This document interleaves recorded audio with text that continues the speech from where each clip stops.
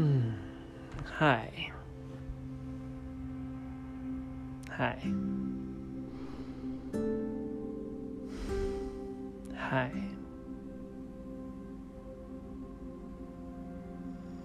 Welcome back to the Barefoot Office. I'm so glad that you're here. It's Sunday, which means we jump outside of our Lectio Continua, the continual reading of the lectionary, and it gives us some different readings and different options. And we've been in Revelation, and for the last few Sundays, which I haven't actually done, and I was thinking, I think I'm going to do tonight, but I think that I'm going to take the next two or three Sundays off, just because, and only continue with Revelation, and then I'll pick up again Sundays starting in Advent, and I want to give some time and thought to what I want to do with and in the podcast during Advent. But anyways, it's our reading tonight is 1 Corinthians 14, verses 1 through 12. So pause for a minute. Take a deep breath. And take off your shoes, for the place where you are is holy.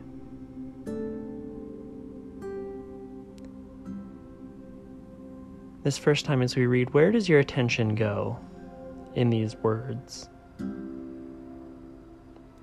Follow after love and earnestly desire spiritual gifts, but especially that you may prophesy. For he who speaks in another language speaks not to men but to God, for no one understands, but in the Spirit he speaks mysteries. But he who prophesies speaks to men for their edification, exhortation, and consolation. He who speaks in another language edifies himself, but he who prophesies edifies the assembly. Now I desire to have you all speak with other languages, but even more that you would prophesy. For he is greater who prophesies than he who speaks with other languages, unless he interprets, that the assembly may be built up. But now, brothers, if I come to you speaking with other languages, what would I profit you unless I speak to you either by way of revelation, or of knowledge, or of prophesying, or of teaching? Even lifeless things that make a sound, whether pipe or harp, if they didn't give a distinction in the sounds, how would it be known to you what is piped or harped? For if the trumpet gave an uncertain sound, who would prepare himself for war? So also you, unless you uttered by the tongue words easy to understand, how would it be known what is spoken? For you would be speaking into the air. There are, it may be, so many kinds of languages in the world, and none of them is without meaning. If then I don't know the meaning of the language, I would be to him who speaks a foreigner, and he who speaks would be a foreigner to me. So also you, since you are zealous for spiritual gifts, seek that you may abound to the building up of the assembly.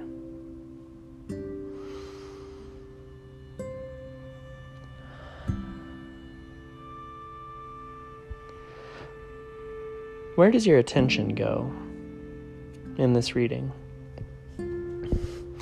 For me, it's on the two phrases, follow after love, and edification, exhortation, and consolation.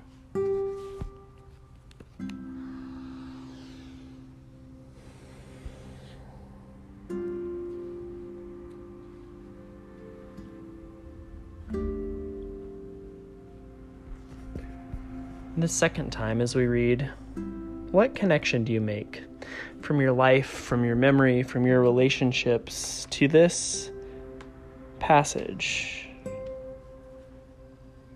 It's in making those connections that we're starting to open ourselves up and explore our spirituality now that we've grounded ourselves in this passage and in our attention.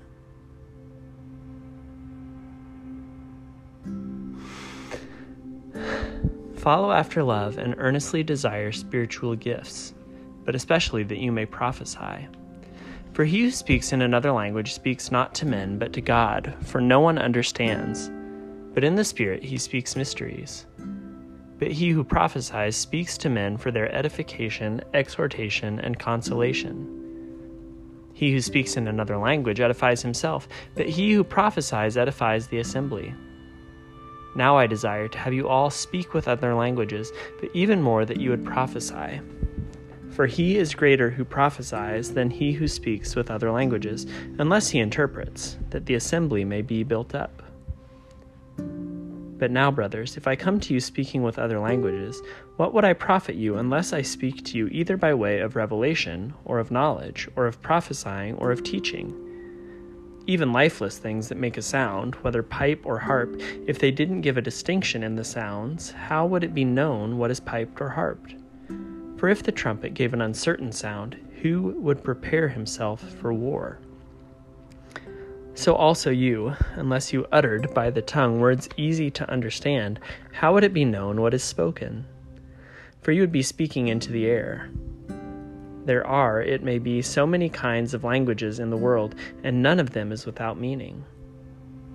If then I don't know the meaning of the language, I would be to him who speaks a foreigner, and he who speaks would be a foreigner to me. So also you, since you are zealous for spiritual gifts, seek that you may abound to the building up of the assembly.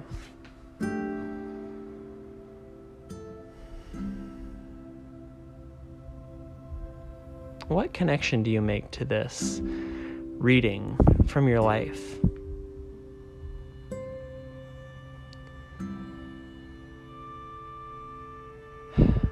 Where was it? Oh, so also you, unless you uttered by the tongue words easy to understand, how would it be known what is spoken?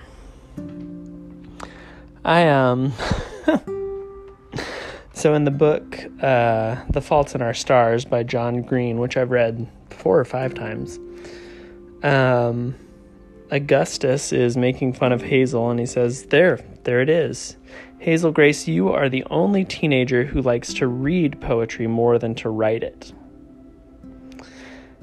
The implication being something about like the tortured teenage soul writing angsty poetry, rather than reading poetry and being edified by it. In any case, I took a poetics class in seminary and I loved it. It was one of the best classes I took in my 3 years, in part because of the community that formed around it. And some of the poetry we read I loved, and some of it I just couldn't stand. And it's because I think a lot of poetry, while attempting the work that T.S. Eliot calls or says, it's just as difficult to evoke exact meanings of emotion in words through poetry as it is to capture exact textures of light or of cloud or of face or of expression in painting or in other art forms.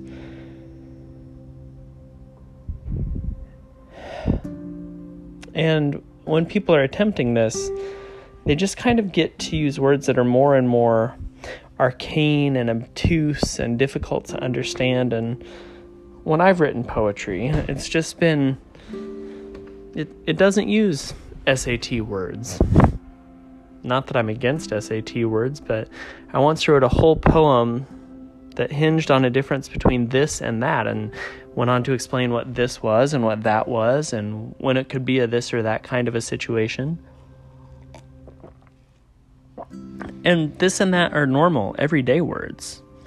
And I'd much rather read poetry that is able to be understood, not that is trying to strip down and use economy of meaning and, put 8 words together in some unique combination. I mean, I'm into doing that as phrasing. I don't know. Unless you uttered by the tongue words easy to understand, how would it be known what is spoken? Sometimes, friends, we're just not ready for words or for actions or for events or for understanding that we're not ready for. And I can think of lots of times in my life when I've been confronted by things that I wasn't ready for, when I've started on things that I wasn't ready for, when I've been pushed into things I wasn't ready for, and all of those have different feelings to them. But for right at the moment, I'm just in a place where I don't understand, And I give myself permission not to understand. I don't know exactly what is being spoken in my life, in my feelings, in my pain right now. I'm just trying to be with it. The way I was sitting for 5 minutes in silence just by myself, not doing anything 2 different times tonight and once more before I sleep. How would it be known what is spoken? Well, sometimes it isn't. And that's okay. That's okay.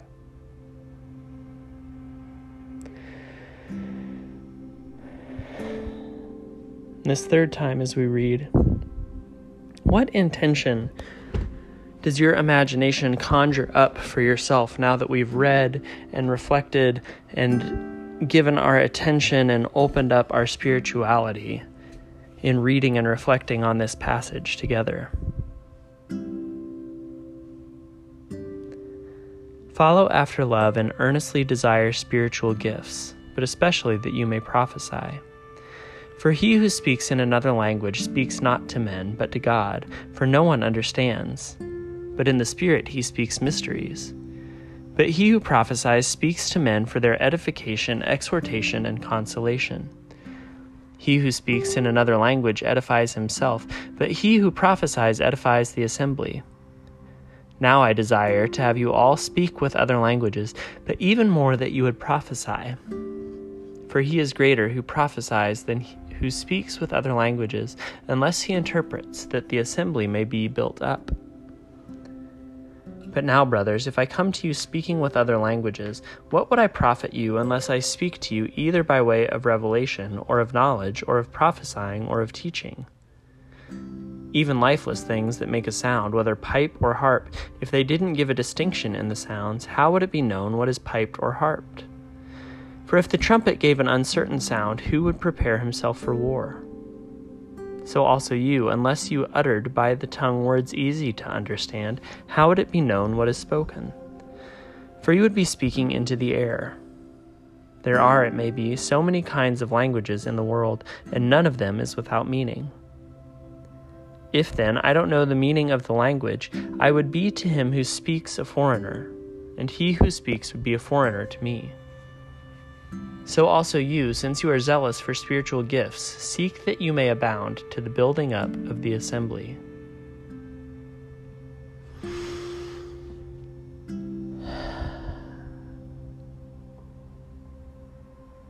What intention do you have for yourself? For me, while I was reading, I was thinking about things that I've written. Some different sets of poems, some different things that I would like to, and even just like I have ideas all the time, and the Enneagram 9 starts off slow and then trails off. Ugh. And the virtue of the 9 is action. And I can't claim that I live very often in that virtue. It takes me a long time to go from idea to action. I have a dear, dear friend who I've been thinking about for months. And I texted her tonight, and it hadn't been since April. 7 months. This person is in my mind constantly, and did I take an action to reach out and connect to her? No, I didn't. And I wish I wasn't like that, but action is hard for me. I'd much rather sleep. In any case, I have all of these ideas for cool Instagram accounts. And I was like, well, why don't I just write up the idea for the Instagram account and then put it out into the Instagram Facebook ether? Maybe someone will pick it up and run with it, and maybe it'll just be me sharing my ideas. And so that was a thought. And then I was thinking about reading some of the really difficult work and journaling that I've done in an open mic setting.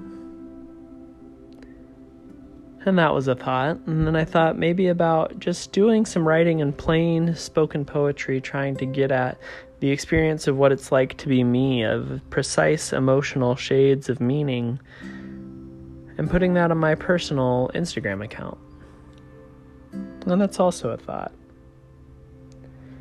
So 3 mini intentions, and we'll see. We'll see.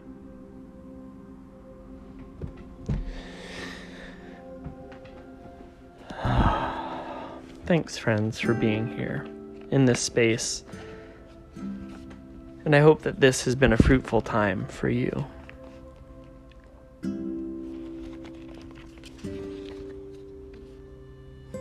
O God, whose blessed Son came into the world, that he might destroy the works of the devil and make us children of God and heirs of eternal life, grant that, having this hope, we may purify ourselves as he is pure, that, when he comes again with power and great glory, we may be made like him in his eternal and glorious kingdom, where he lives and reigns with you and the Holy Spirit, one God, forever and ever. Amen. Hope and joy be yours, not so much, I think, for purity, but for power and glory. For you have within you, for you are the light of God, the light of the world, always.